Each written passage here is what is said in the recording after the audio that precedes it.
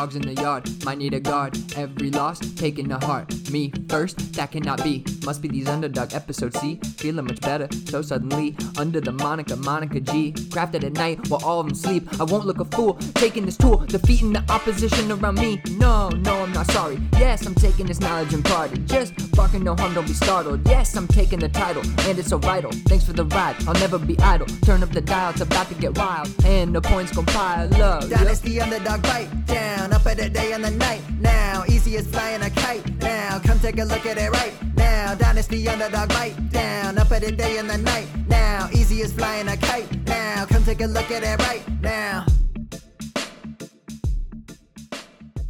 Welcome to episode 107 of Dynasty Underdog. Billy Beeman here. Got Uriah and Josh with me as usual. But this week we got another special guest. We've been bringing a bunch of guests on recently. And this week we got at Chris Miles 1017 on Twitter. You may know him on there as DFF Draft Director. What's going on, Chris? How you doing, man? Nothing much. Having a good night. Just, ready to talk some football with people that know football. Well, let's go. we at least act like we do here. That's for sure. So yeah, Chris is actually a writer at DFF with me. Been there for a while, does great work. I advise everybody to go check out his stuff and all of his stuff on Twitter, not just his articles with us. But you want to tell us a little bit about how you got into Dynasty and writing and that whole thing? Like, how long have you been playing Dynasty? Yeah, sure. I started Dynasty when I was a senior in high school. I've been playing Redraft for a couple of years, and I'd found the Fantasy Life app when it first got started. And that's where I learned what a Dynasty League was. And I was like, oh, I'm super into football, super into math and statistics and stuff. So I was like, yes, this is what I need to do. So then I joined a Dynasty League. And then you joined a couple more Dynasty Leagues. Yep. And then I was like, I need to learn, how to get better. So I got on Twitter. And then I was like, okay, I started doing my own stuff, started posting my own tweets and stuff. And then eventually someone asked me to write for them. So that's when I started writing and I enjoyed doing that and trying to help people. And then Paul told me that about DFF, and that's how I joined that site. Yeah, I remember Paul saying, I got a buddy who I think would be perfect for this. And you ended up coming in, and you were, man, you're exactly what we needed. And a great mind in the industry. I think I'd love to know a little bit about your process, right? Because everybody has a different process. Some people are film people, some people are data people. So I guess, how do you approach the game? How do you go about when you go to write an article? Are you looking at it from what perspective? Yeah, so definitely in general, I'm very data-based, analytics. I want to know, the probabilities of certain things happening and, try to get my roster to have the best probability to be as good as it's going to be. When it comes to rookies in particular, I definitely start with a data side. I get their, analytical profile set up. And then I want to find the people that I trust in the film space and match that up. So if my analytics like them and film likes them, huge, green flag, I'm targeting this player. If a player has, bad data, but, a lot of respected film people like them in film, that can bump them up. If they have good data and bad film, that can bring them up too. But then when they have bad data, bad film, that's just a straight avoid. So even though it comes from a data side at the start, I'm not ignoring film, and it's definitely used. Okay. A lot of people, I think, who discuss this stuff with people who focus on data are always kind of get stuck on, how do you account for context, right?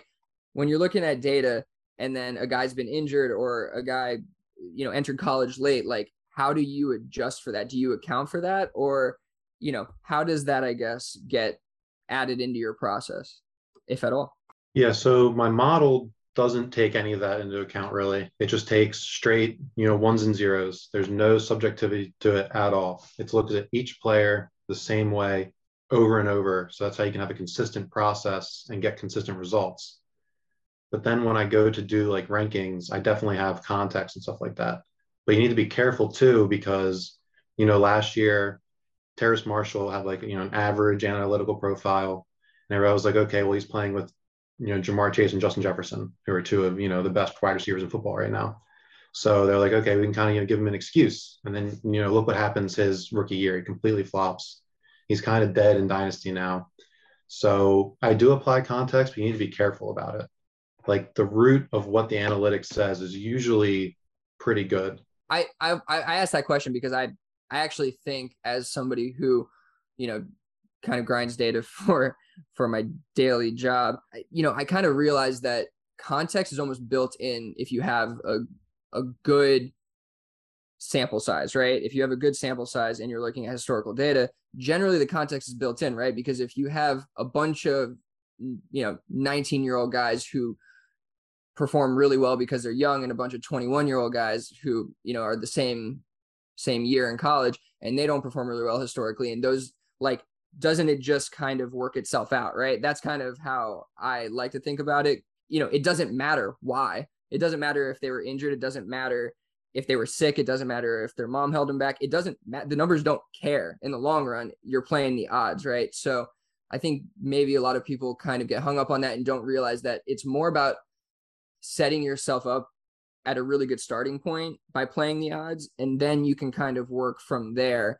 And if you want to add more context, if you want to add whatever your personal feelings are in from there, that's on you, and maybe that makes you better or worse within your process, right? But yeah, I just wanted to ask that question because I feel like we've had a lot of conversations recently in our DFF chat, on Twitter. I've seen a lot of this stuff, whether it's Rachaad White, whether it's a battle about the top two wide receivers. It's something, where people get hung up on, well, you're just looking at the numbers too literally. And I don't know if that's necessarily the case. Yeah, I completely agree with that. I actually have it written down here, like, exactly. I don't include further outside influences because data captures context itself. I love that. It goes through, like, every player that you said that so much faster than I did. Yeah, it's like succinct. Very nice.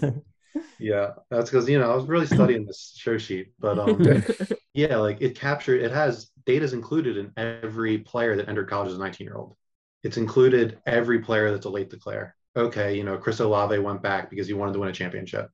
Well, it includes every late declare that went back because he wanted to win a championship. So that's why, like exactly you said, adding the further context almost double counts it. Sure does. Do you, in your model, do you take into account draft capital? I do take on draft capital. Draft capital is, the most heavily weighted thing in my model. It sucks to admit that, the NFL evaluators are maybe right more than we are, but draft capital is the best indicator of future NFL success. How did you decide that was going to be one of the main inputs with the higher weights in your model? So the way I do my model actually is I have each player and I have their points per game in each of their first 3 seasons with a 10-game minimum. And if they hit like 16 points per game in 2 of their first 3 seasons, then they're an elite hit. If they hit 13 points per game in 2 of their first 3, they're a good hit. 10 plus points per game in 2 of their first 3, they're a soft hit. And then if they don't meet any of those, they're a miss. So then, now that I have all the players, so I have every player drafted since 2013 in my database. So I go and I take all those players and all, their level of hit and grade it against the metric I want to look at. So like for draft capital, I'll be like, okay, well, how many players were drafted in the first round? And then how many were elite hits? How many were good hits? How many were soft hits? How many were misses? And I do that for each metric I look at. And that's what determines to me which one is the most correlative to the future, because the future NFL success, because if a player doesn't hit in their first 3 seasons, they're dead. So that's why I don't really look past that. So I feel like that's at least what I do for my model. I love that. I don't see anything wrong with that. How did you feel about Rondale Moore last year? So Rondale, I love the guy. I got to talk about him.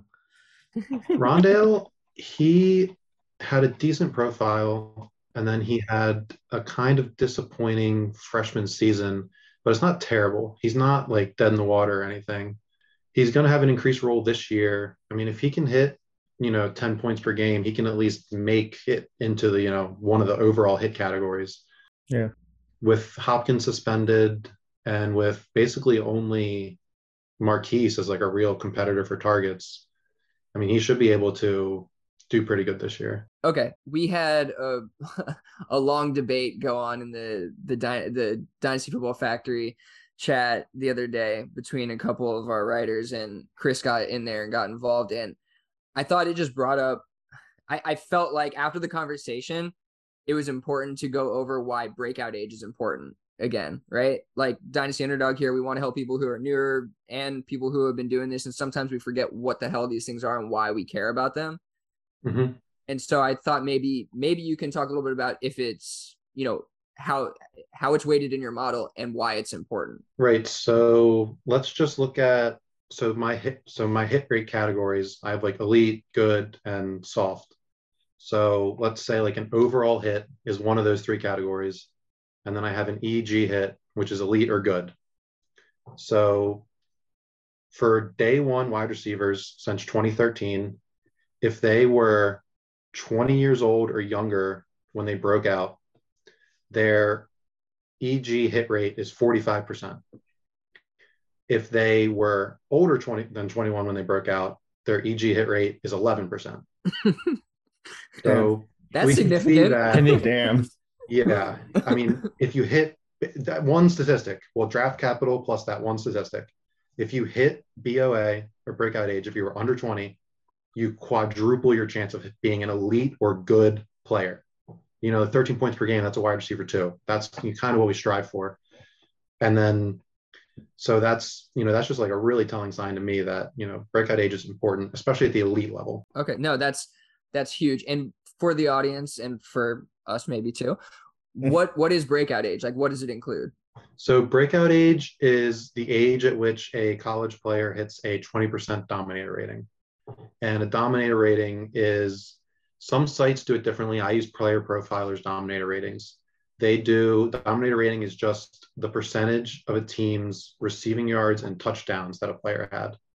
I'm not sure how they weight touchdowns and yards. They have to be, one has to be weighted more than the other. I would assume they weight yards more because yards are more predictive, more, they're more consistent, but they don't release that information. So all I can say is that, it's the basically market share of yards and touchdowns among their individual team. Pretty much the market share of the team's total offensive production.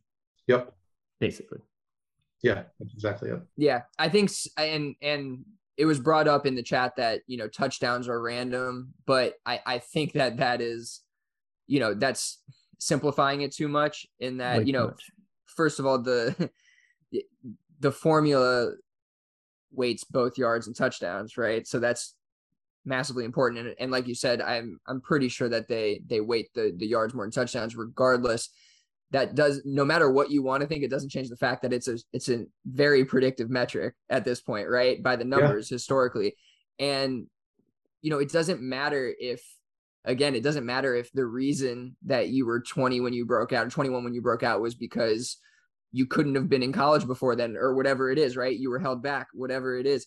Like, it doesn't matter. Those factors don't necessarily matter. I mean, maybe in small instances you can adjust for that, but I think that overall the numbers just bear that stuff out. And I think that that's kind of where the argument was getting lost, I think. And yeah, I just, people who kind of want to defy the numbers, it's fine. You can, but like, I think the best thing to do is at least understand them the best you can so that you can at least apply them the way you'd like to. Yeah. And I mean, dominator rating, I have some numbers here for that too. If you're drafted day one and you have a 35% or higher dominator rating, the chance that you are an elite or good hit is 42%. And if you are under 35% dominator rating, there have been 0 elite or good hits since 2013 that were drafted in the first round and didn't hit my dominator rating threshold. That's important. I think what a lot of, like what Billy was saying about like when you went to, like, say you didn't get to college your freshman year and you were, 20 years old. You didn't get on the field until like you're 21, but you had, like, you dominated. What we're kind of forgetting or not mentioning right now is it has a lot to do with the human build. If you're a 19-year-old kid dominating against 21-year-old men, right? Their bodies are more formed, their bodies are more in shape, they've been in the weight room more years. That's telling you, hey man, this kid's special. He's only going to go up. If you wait until you're 21 and you're bodying 19-year-old freshman, yeah, you might have like, had 10 touchdowns and 1,400 yards, but you're playing against like lesser level talent because you're bigger and stronger. You've already kind of peaked in college. So I think that's kind of one of the important parts about dominating young. It's saying, hey, man, you're doing it at this level. You're only going to get bigger, faster, stronger. And that's typically what you see in the NFL. Thinking about this with breakout age and the predictiveness of it, right? If we're looking at two prospects like London and Burks, right? Sorry, let me step back. Treylon Burks and Drake London, right? If we're looking at these two, that both drafted in the first round, both very talented players, high-end prospects, touted throughout the whole offseason. London has a much better chance of hitting, right, compared to a guy like Treylon Burks, just by the numbers alone. Because didn't Treylon Burks break out age 21-ish? Yeah, so Treylon was a 20 and a half. I wouldn't say much better. I wouldn't say that London has a much better chance, but I would say he has a objectively better chance. Fair enough. I have some, like, my percent chance of, hitting based on their profiles. It's kind of like a comp tool, but it just takes their profile and gives you a percent chance whether they're being a soft hit or elite hit. Mm-hmm. So for London, I have him as, basically 100% chance of being a player that will average 10 points per game over his first 3 seasons, and a 90% chance of being a player that will average 13 or more points per game over his first 3 seasons. And then for Treylon Burks, those same numbers are 88% and 71%. Okay. So there's still good numbers. I mean, Drake, don't get me wrong. Drake London and Treylon Burks are my wide receiver 1 and 2 of the class. I'm not here to say Treylon Burks isn't good. It's just that Drake London, analytically speaking, is objectively better. Yeah, I agree. I just wanted to round that out with some applicable information, how you can kind of look at prospects. Those are some of the 2 highest touted wide receivers in the class, right? So I wanted to kind of put them side by side there. So I think that's how you have to approach it, because when you're looking at these 2 guys, like if you put that into practice, you can set, and it's not just those 2 guys, you can look at it, throughout the whole rookie class. But if you approach it that way, you can definitely, I think, set yourself up for better success, right? By taking the guys who are closer to 100% hits in that respect than not, and ignoring it. I mean, at that high level might not matter, because like you said, Treylon Burks still has a very high percentage chance of hitting. It may not matter if you ignore it there and go Burks, right? Like he'll probably be fine. But when you kind of go down to pick 10 and beyond, or let's say, I think those things really matter. Those, we're looking at, let's hop into it, right? Let's jump off of just talking about your process, Chris, and let's jump into some of the news and nonsense, but kind of related, right? Dameon Pierce. This guy is all over the Twitter space, all over the news. He's rising up ADP like crazy, but analytically speaking, he probably isn't a very good bet to hit, right? Like a 4th round draft pick, didn't get much college production. Yeah, no, he's not. And I do the same thing for running backs, actually, that I do for wide receivers. Okay. So my model spit out a number for Dameon Pierce to average 13 points per game in 2 of his first 3 seasons. He has an 11% chance. Shut. That's just based on his strictly analytical profile. And I will say, being drafted 4.02 definitely affects that a lot. If he had been drafted, 3.32 instead, that would change that number. Huh. But the fact of the matter is, he was drafted in the 4th round. And there have been a lot of 4.01s and 4.02s and 4.03s that haven't been good. I got a question there. Yeah. What I'm thinking about, because everything changes in the NFL and how they play. You see the wide receivers are a little bit smaller. After we went through a phase of defensive backs getting bigger and bigger, seems like the NFL is changing to like a little bit smaller, shiftier guys, unless that prototypical 6'2", 220X. But we're also seeing the NFL value running backs a little less. You see less guys going in the first round, maybe 1 running back in the first round, 0 running backs in the first round. Do you think that we as, quote unquote talent evaluators who, we play around and act like we're scouts, and do you think we need to take into account that maybe a running back taken 402 is more similar to what we're looking at historically would previously have been like, a high 3rd? Do you think we're going to have to adjust for that coming up in the near years? Yeah, so I don't think so, really. The only thing I've done is I've counted the 2nd round the same as the 1st round. Because we see like, Brees Hall was, not a generational prospect or anything, but he was a very good prospect. He still won the second round. And, like last year we saw players that are good, getting like DeAndre Swift getting drafted in the second round, J.K. Dobbins getting drafted in the second round. I would say that there is still a break between day 2 and day 3. And I have looked at like I don't have the data in front of me, but I have looked at the last 3 draft classes in particular and just looked at still the hit rates for day 2, day 3 backs compared to what it is overall in my database, which goes back to 2013. And they're still about the same for running backs. So while we have seen that shift and have seen running backs go later, it's still about the coaches seeing the draft capital they spent on them and wanting to use them. Because a running back, he doesn't have to earn his touches or anything. He gets put on the field and the play gets called. He gets handed the ball. Yeah. So if the coaches don't have a high investment in a player, they might be biased to think he's not as good right there and just not give him the ball. Great answer. Makes sense. Yeah, it's super interesting. So Dameon Pierce is a guy who I imagine you've just like avoided at all costs, whether it's in draft, like rookie drafts after you're off of guys like that, right? So, and in like May and April, yeah, I was completely off Dameon Pierce. But there was a time in like, July, let's say, where I was drafting Dameon Pierce in like best ball leagues. I mean, he was going in like round 13. He was a potential starting running back. But then, once August hit and, the training camp and preseason, yeah, his price has skyrocketed. But I will also say I do regret completely avoiding him. Mm-hmm.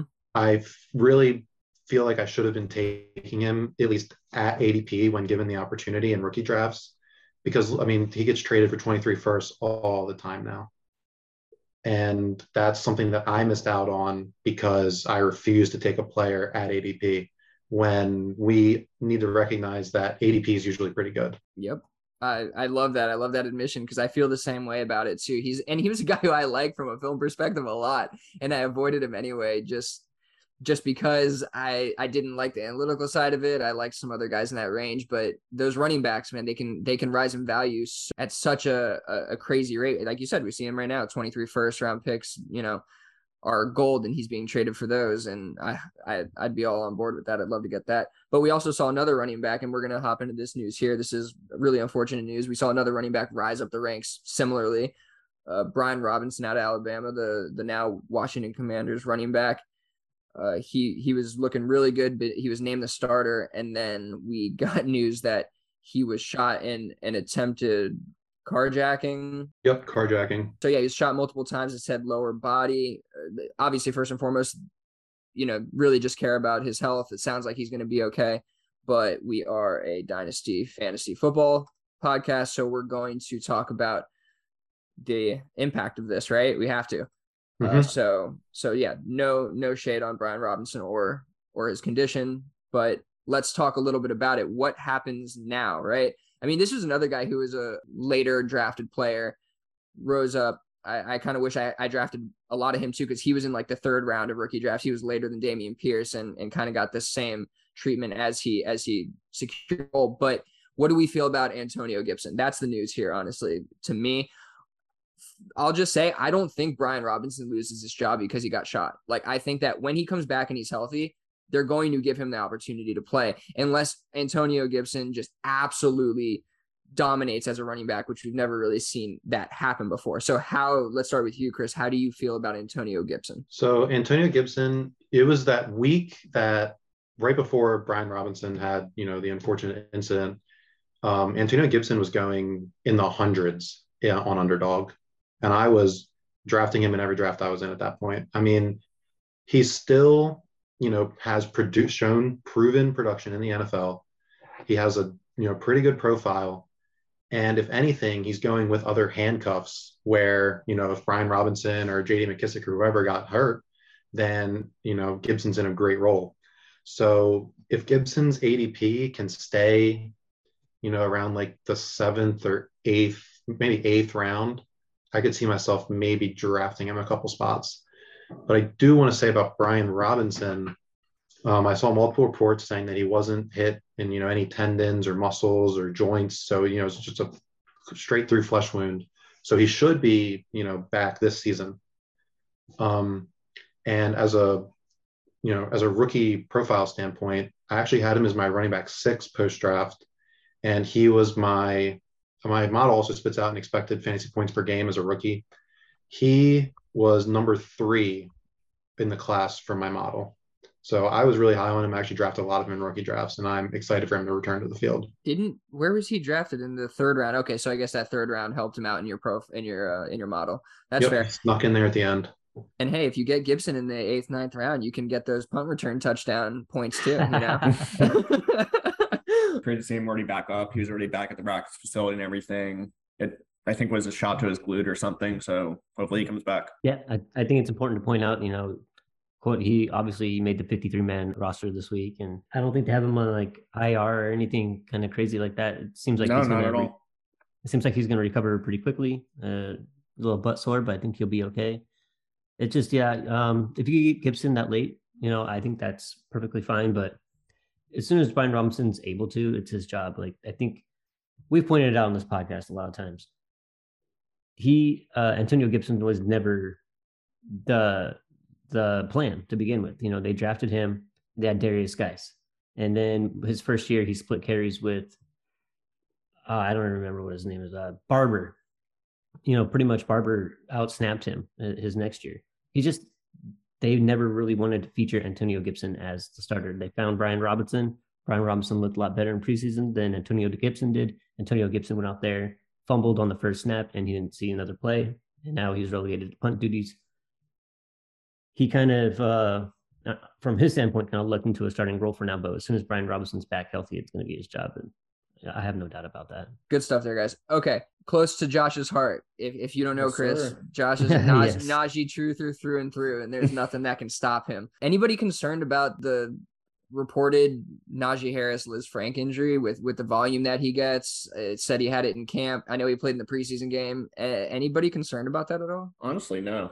Mainly because of the fact he played through it. Okay. If it was that serious, he would not be playing in a meaningless preseason game. I mean, he's a bona fide. Nothing can stop this train for Josh. I know. Nothing. I knew Josh would be like, no, That's not true. worried. That doesn't That's matter. not true at all. He gets sustained a real injury, but I'm messing with you. him fucking around in the preseason, it doesn't matter. Okay, When cool. the season starts, we'll see what's up.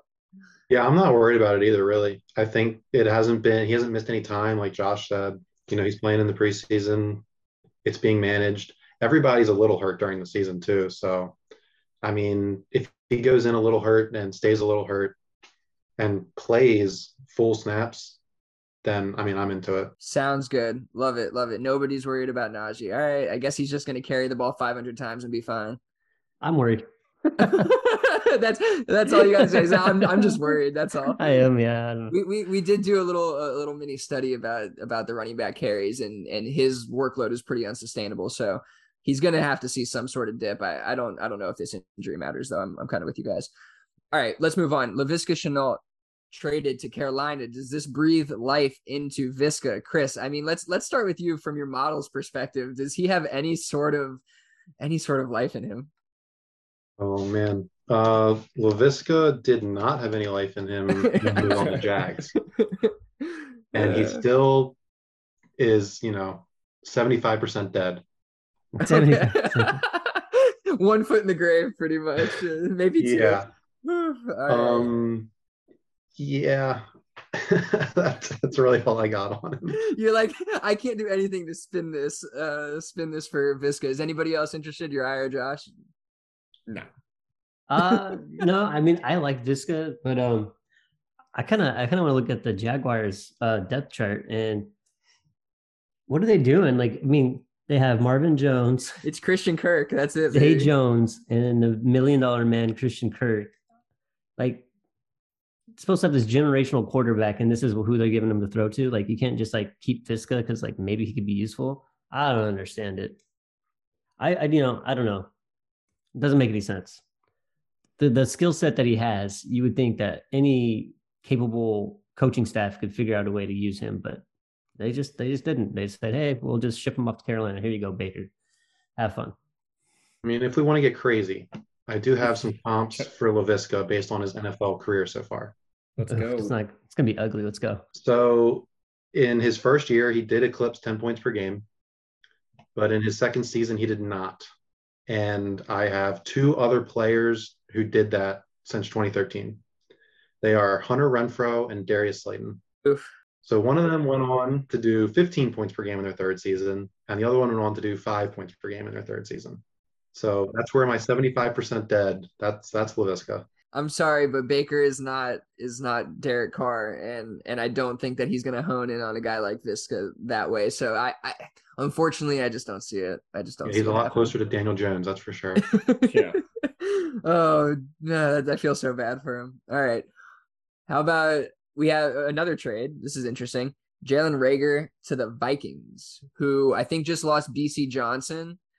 So I'm wondering if he's maybe a BC Johnson replacement, which is a massive indictment on former first round pick Jalen Reagor. But do the Vikings give him any shot? Like, can he, I guess, test KJ Osborne for his role at all? That was an insult to old BC Johnson. Damn. All right. So no life for Jalen Reagor either. I mean, I figured the former first round, maybe the draft capital gave him some longevity, but I guess not. I mean, I wasn't a fan of Reagor when he came out either. So yeah, I'm not too interested, but I do think it's an interesting landing spot. Like the Vikings are a good offense at the very least. Yeah, they are. I mean, I don't know. He got hit in the face so many times with the Eagles. I don't know if it matters what offense he's in. Yeah. I don't see the Vikings offense, no matter how much more improved they're going to be able to sustain a viable Jalen Reagor. Like, it is what it is. He's just a guy there. I think they did let Emir Smith-Marset or whatever. I think they let him go. Mm-hmm. They did. That was kind of one of those guys that certain dark corners of the Twitter-verse were high on.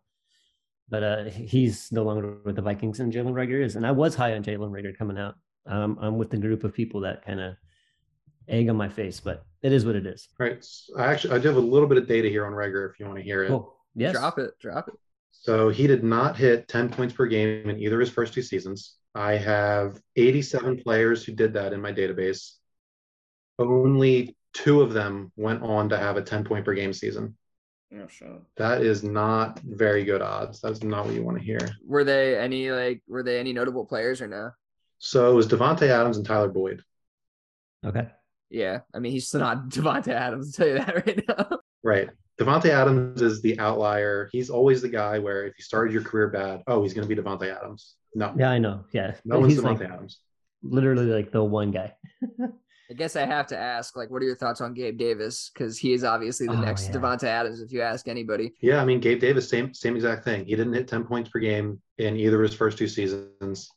So I just don't see – he is in a really good situation, but he's just not a target earner. His target rate per outrun is just not good, So he's had a 10% target share in each of his first 2 seasons. He actually got worse in his second season if you look at the volume, like the raw numbers. He could be a 10-point per game, 11-point per game player, but he's not going to be, wide receiver 15 or anything. Thank you. Yeah, some sense, bringing some sense Get to some this. sense to this podcast. Yeah, exactly. We need Okay.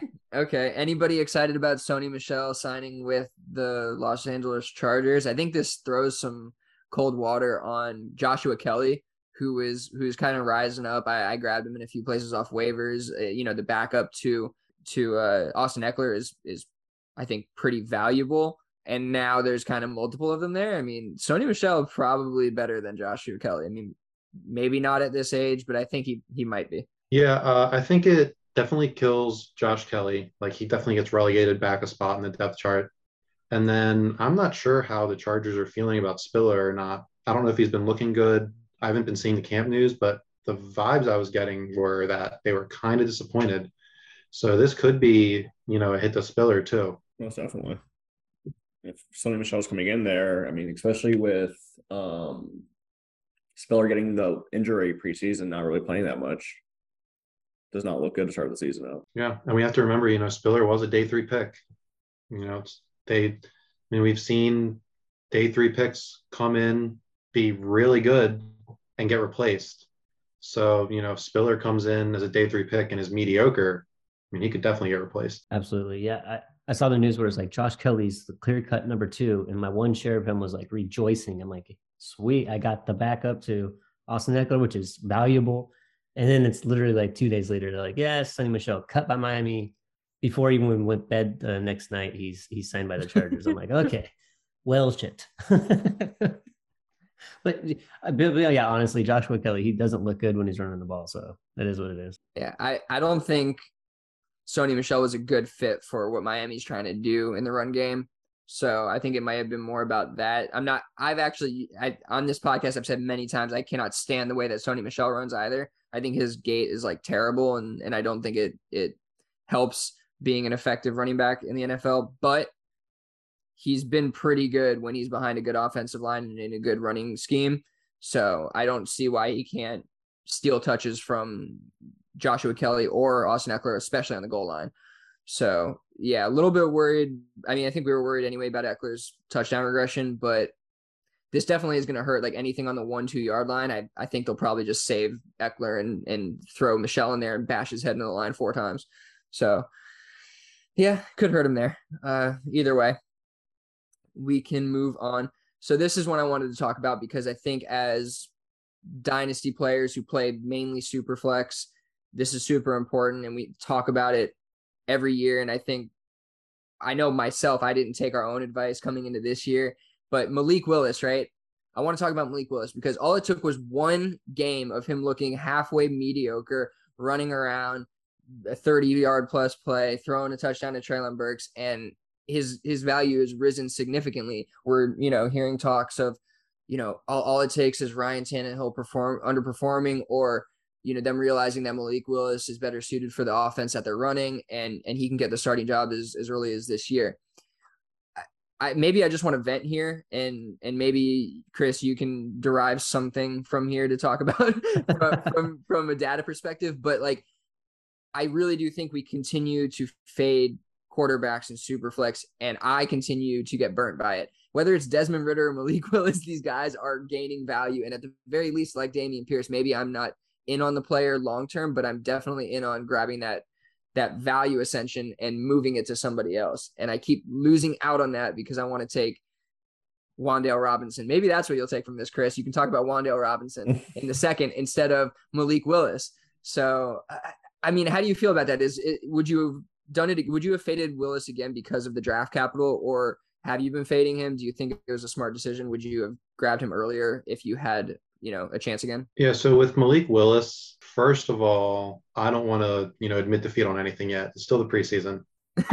Yeah. I mean, Geno Smith was like the number 1 PFF graded QB in the preseason. I don't really know how much that means.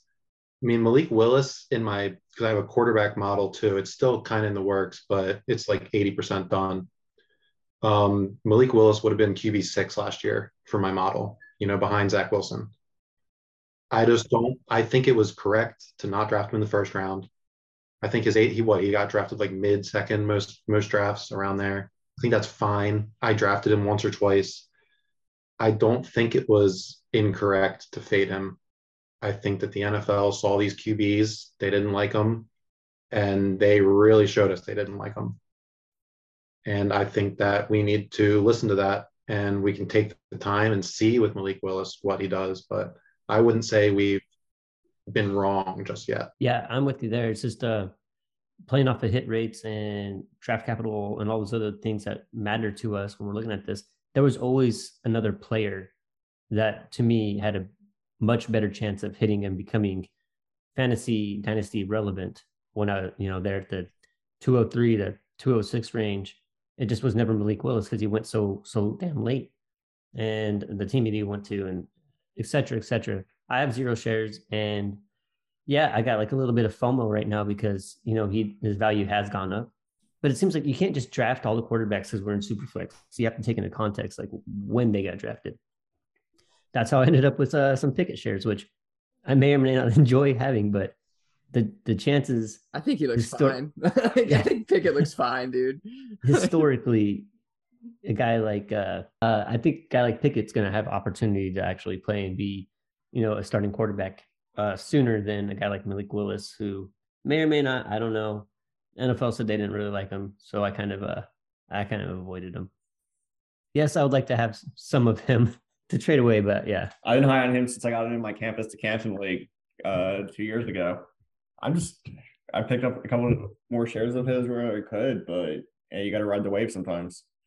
If you look back at the data when Brady came out, hypothetically, let's say, and he ran through a model, he probably would have gone third, fourth round in most drafts. Yeah, for sure. I mean, and he probably should have. Like, yeah, you don't see that. And often. I know, obviously, I'm using an extreme example, but I mean, I'm closer to Josh on this, not because of numbers or anything, but I'm closer to Josh on this because, like, I can just like. I don't know why we think Ryan Tannehill is such a stable QB. He has been he was terrible years in Miami. He moved over to Tennessee. He was likely only really good because of the system, right? Like he's definitely not the best quarterback. I can see him being beat out by Malik Willis, and I probably should have seen that coming anyway. And I'm not saying he's already going to, but I can definitely see it happening as early as this year. And to get a guy like him in the second round to be able to move him, like I do wish that I just faded him from the second round, and I'd be much more comfortable taking him there right now. And I feel like I should have been back then as well. Before we move on, Chris, would you still take a guy like Wan'Dale over Malik Willis in the second round of a rookie draft? Yeah, definitely. I mean, it's just all about, odds to hit. That's what I would go back to. And you don't care about Wan'Dale's size? No, I don't care because, I mean, like we were saying earlier, players are getting smaller. If Wan'Dale's 5'8", Jalen Waddle and Elijah Moore are 5'9". If he was 1 inch taller, he would be a first-round pick in rookie drafts. His analytical profile is pristine. He does not miss a single mark. He was drafted 2.11 by a new GM, new head coach. Like they came in and they picked their guy. I think that it has a very, very good chance of hitting. And I don't care about his size because we've seen small players fail, but we have not seen small players with a profile as good as his exist. So he's very new.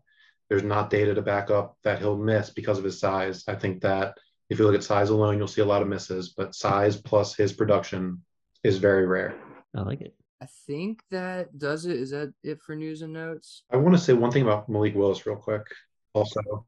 Please. So with Willis, I was just real quick looking at just quarterbacks drafted in the third or fourth round since 2012. They have about an 18% hit rate of being 17 or more points per game in their first 3 seasons. And I don't know if I mean, it's a 20%, essentially 20% hit rate in the middle of the second round. In rookie drafts, I want to be aiming for more than that. The average hit rate in the second round of rookie drafts is around 40%. So I don't know. I just don't see why I'd take a player that I have a 20% chance of hitting versus a Wan'Dale who I have, closer to like an 80% chance of hitting. So that's where I go out with those two. Cool. Hey, while we have you here and you have your fancy spreadsheets out, how do you feel about David Bell? David Bell, I really like. I don't really care about wide receiver athleticism. Yep. I mean, David Bell is a really good prospect. He has really good production. He is the wide receiver 7 of the class in my model, and I definitely drafted a lot of David Bell in the mid-second. I feel like that was kind of a ridiculous price. Yep.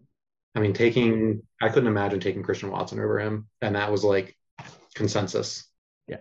Billy and I had him as wide receiver 7 also, and he was one of those guys that like Malik was there and Bell was there kind of about the same spot often enough that David Bell was the guy that was ending up on my roster like pretty much every single time. Yeah, I mean, I have David Bell as a 44% chance to hit. So awesome. Wow. He looks good in preseason. I'll tell you what. He looks a lot bigger in the NFL than he looked in college. I swear, like sometimes that gets me when I'm watching their film. I'm like, David Bell looked really small in college. He don't look that small in the NFL. When he was getting those Devontae Adams comps, I was like, I don't see that at all. Because a lot of people were talking about David, everybody, of course. David Bell. Good producer, Adams, slow 40. That's Devontae Adams. Who's Jarvis Landry. Yeah. Yep, Jarvis Landry. Okay. So this next one's a little off base from Dynasty, I think, but I'm wondering if we can bring some of the principles to Dynasty, if that's possible. I know, Chris, that you started with redraft, right? So that's definitely a base of your knowledge. I'm sure best ball is something you've gotten into as well, right? So I hear this a lot, and I don't know if a lot of people know what it means or I've ever heard it before, but week 17 correlation, right? I've heard this a lot over the last year or two, and I thought it was really interesting because I don't think I ever really thought about it or knew about it. I didn't know if it was a thing before best ball. I know it's like a best ball strategy, but week 17 correlation, as I understand it, is drafting players who are likely to perform at an elite rate in week 17, but maybe this isn't what they mean, but I also think it means like later in the season as well, right? In the last couple weeks of the season. I know in best ball, it's important because week 17, I think a lot of the scoring is like done in week 17, or a lot of the winning scoring is done in that week. But either way, do you have anything for us on week 17 correlation and how we can apply it maybe to redraft or to Dynasty in any way? Week 17 correlation is definitely a big thing in best ball in the tournaments, not necessarily your traditional 12-person best ball league. This is because, you'll have a field of 100,000 entries, and then that gets cut down in what they call the shootout schedule, week 15, 16, 17. So then once you get to week 17, you maybe have 1,000 players out of that 100,000. So if you think about that, that's, like a 0.1% outcome just to make it there. And then to beat those other teams, you need to have what they call week 17 correlation, where that's having players on your roster that not only face each other, but if one of them has a good game, then the other is more likely to have a good game as well. So like, for example, Buffalo plays Cincinnati week 17. So if you draft Josh Allen, you're going to want, Josh Allen's stacks, of course, because you're playing best ball. You're going to want to have Stephon Diggs. But then you're also going to want to have like T. Higgins, because, that's going to be a high scoring game, probably a shootout. So if Buffalo's throwing a lot of passes, scoring a lot of points, then Cincy's going to need to come back and score a lot of points. So you need to hit your max output. So Buffalo has a good game. Cincy players are probably going to have a good game. That's why you want to get the players on the opposite side of that spectrum. And then I actually do think we can apply this maybe more so in redraft than in Dynasty, because, you're picking your players for the season. Dynasty, you're kind of, you have what you have. But you can definitely make like the Chargers, for example, have a really good shootout schedule. They play against Tennessee week 15, which is, that's all right. Tennessee could have a good offense by the end of the year. Robert Woods, Treylon Burks, they could score a lot of points. That could be a high scoring game. And then they go on to play against the Colts, who have a much better offense. They're looking good. That could be another high scoring game. And then they play the Rams. So for your fantasy playoffs in your redraft league, which are the most important weeks, just having those Chargers players might give you a better chance to make it through each week, just because they're having good games. I love that. That's exactly how I was kind of thinking of it. And of course, in Dynasty, like, you're not going to try to make trades or moves just to make this happen. But I'm wondering, I've been thinking about this since I've kind of heard the term, and because it makes sense. Like, this stuff does make sense. And I'm wondering if you're a top end contender, like, your team is really going to, make the playoffs almost guaranteed. Obviously anything can happen, but if you're, year before you were in the championship and that you're going to make a strong run again, I'm wondering if, you're trying to make moves anyway. You like players that are on these teams. If you kind of look at these matchups towards the end of the year and make sure that you can, if you're going to make a move, maybe make it for that elite player that's on that team that's going to have that correlation. And I just wonder if it's something that in micro situations you can apply and say, hey, like, this is maybe the direction I should go, and stack these up if possible for those playoff runs. It's just an interesting thing that I definitely never thought about before. And I feel like you can bring across the formats if you want to. Yeah, that's exactly right. The micro, like you said, it's small scale. It's not something you're going to focus on or, build multiple trades around. But one other team I do want to point out is Denver. They play against Arizona week 15. That, should be a high scoring game. Then they play against the Rams week 16. That's another, two high powered offenses. And then they go against the Chiefs week 17. I mean, those are three top notch shootout games. So like, yeah, if you're going to trade, for Cortland Sutton, Russell Wilson, Alberto, those guys should be scoring a lot of points in those final 3 weeks. Yeah. As a contender, if I already have Russell Wilson, this whole entire offseason, like I'd be trying to figure out how I can get Cortland Sutton for a value onto my team.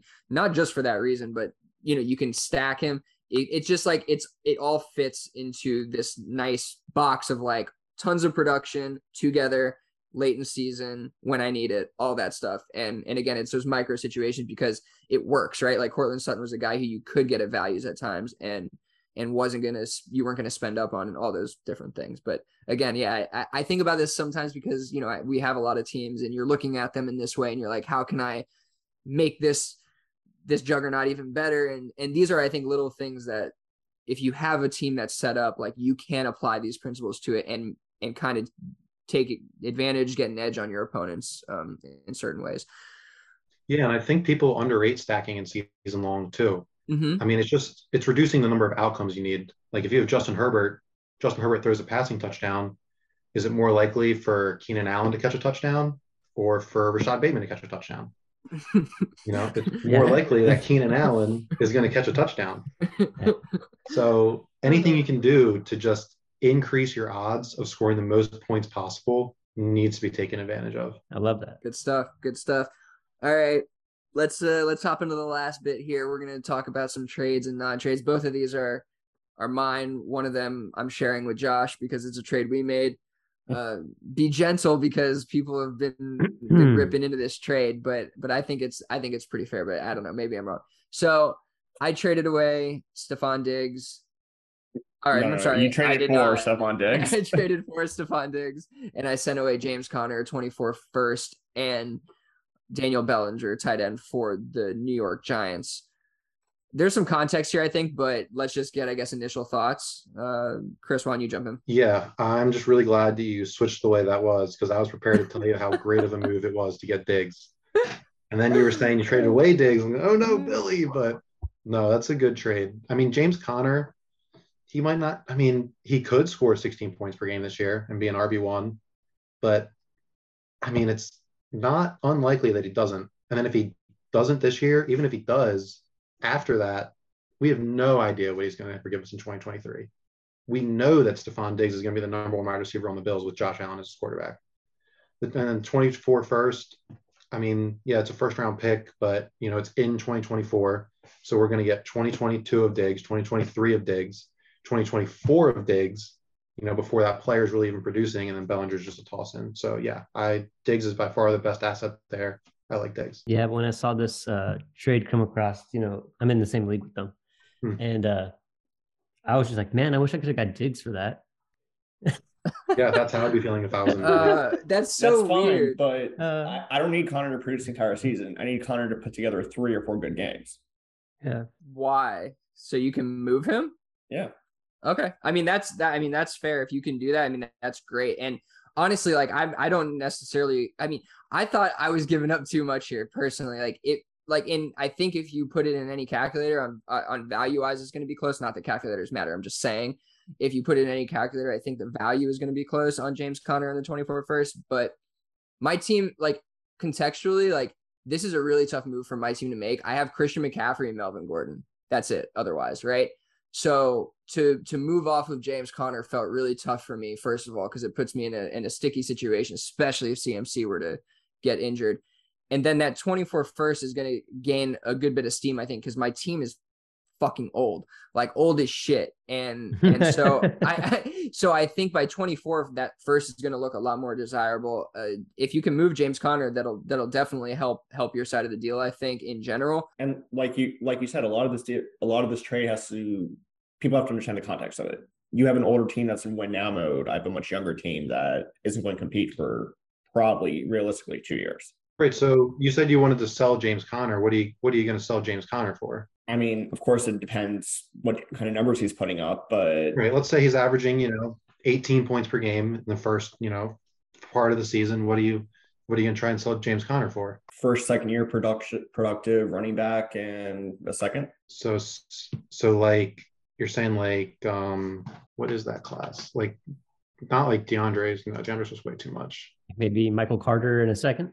I'd almost think like I think he'd be shooting higher, but I wonder if J.K. Dobbins doesn't come back as soon as people like, if you could go Dobbins in a second or something like that, if he's like really smashing at 18 points per game, like that's pretty valuable for a contender or anybody really, I guess, that thinks they have a shot. I don't know, Ramondre Stevenson in a couple I was going seconds. to say Ramondre. Yeah, Ramondre Stevenson in a second or a second and a third or whatever you can get there. A couple. And I'm high on Stevenson, so if I'm able to pull that off, to me it'll be a home run.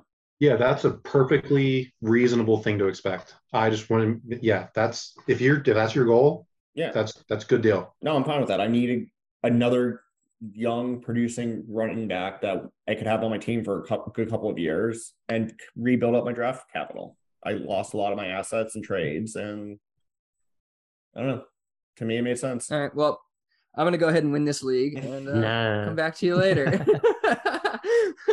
No, I honestly, you are like, welcome. again, no. I mean, me and Josh literally went back and forth on this a couple of times, and I was like, both of us at the end of it didn't feel great about it. And I do think that makes a good trade, right? Like, whatever the outside people think, I think at the end of the day, if you're both like, wow, I felt like I gave up a little bit more than I wanted to there, then it's a good trade for both parties. So we'll see how that works out. This next one is a non-trade. It didn't get done, but I probably could get it done in a flash.